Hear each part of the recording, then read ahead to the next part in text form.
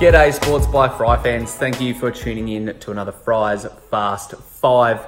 I am back at halftime of the Cats and Crows game, and Geelong have bounced out to about a 20-point lead at the moment, which is very handy because I forgot to do my tips for tonight. So technically, Geelong will be my pick to win the game. I probably would have sided with the Crows, but I'm going to harp on with footy and talk all my AFL fantasy stuff on the second half of my Fast 5 today. But I want to start with some NBA stuff. The article I'm currently working on is my NBA Mock Draft 1.0.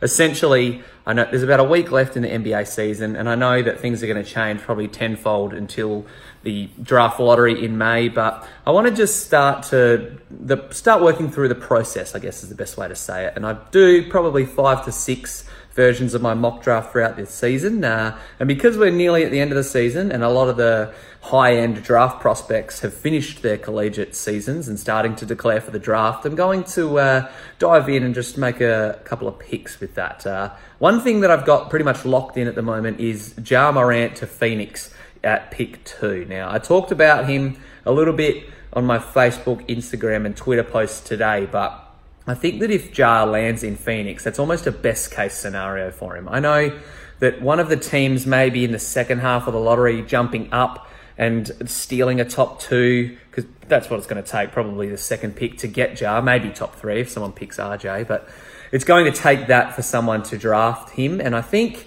there's a few teams that interest me. If Orlando missed out on the playoffs and pulled a shocker and just leapfrogged all the way up, that would be cool to see him in Orlando. I always kind of like the Magic, but I've got him going to Phoenix at the moment. I think Phoenix, I don't think at the moment they can pick any lower than about 6th. They're slated right in that number 2 spot. And Phoenix almost has everything else on their roster. They got their big defensive big man, although he's no great rim protector, let's be honest, in DeAndre Ayton, but he's taken strides this year. They got their scoring guy in Devin Booker, and throughout the tournament, especially during March Madness, Ja Morant showed that he can play without having to shoot a lot, and he's an awesome passer. I was talking to J-Lo about it yesterday.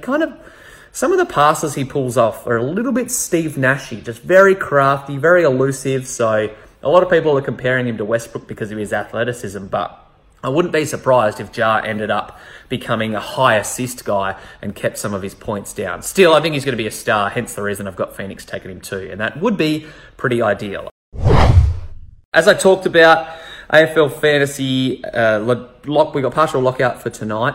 Dangerfield at the moment is on about 80 points, so hopefully you took him as your vice-captain option. Considering where he's at, I mean, with my captain, I'm taking anything over 120 at the moment. So Danger's on track to probably go no worse than 130, so make sure you have the loophole ready to go. That basically means you put a non-playing player on your field, put the captain badge on them, and then you have another player as your emergency to get that score. But your captain will obviously score 0 if they don't play, which means your vice-captain score is doubled.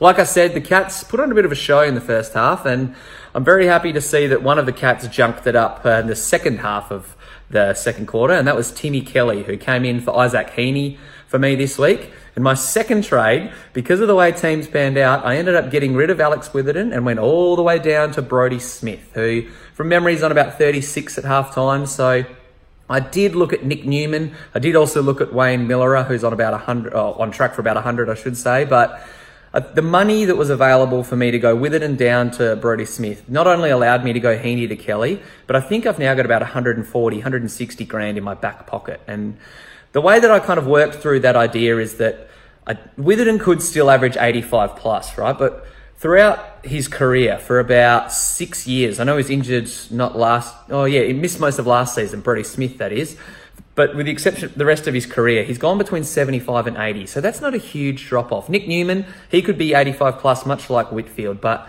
I saved about 200 grand making that move. So that was my thinking behind that decision, and it might come back to bite me. Witherden obviously started slow and should trend upwards, but yeah, I couldn't pass up on that potential money grab. I'm going to be doing a couple of other articles over the weekend. The NBA mock one probably won't be up by the time you're watching this. I'm going to prioritize getting this up before the second half of the Cats and Crows game, but NBA mock draft will be up tomorrow at the absolute latest, and an NFL one will follow that. And then I'm going to do a piece on Kemba Walker over the weekend and talk about some potential landing spots for the Charlotte Hornets star. But that's all I've got for now. Time for me to get this done so I can watch the second half of the footy. Until next time, Peace.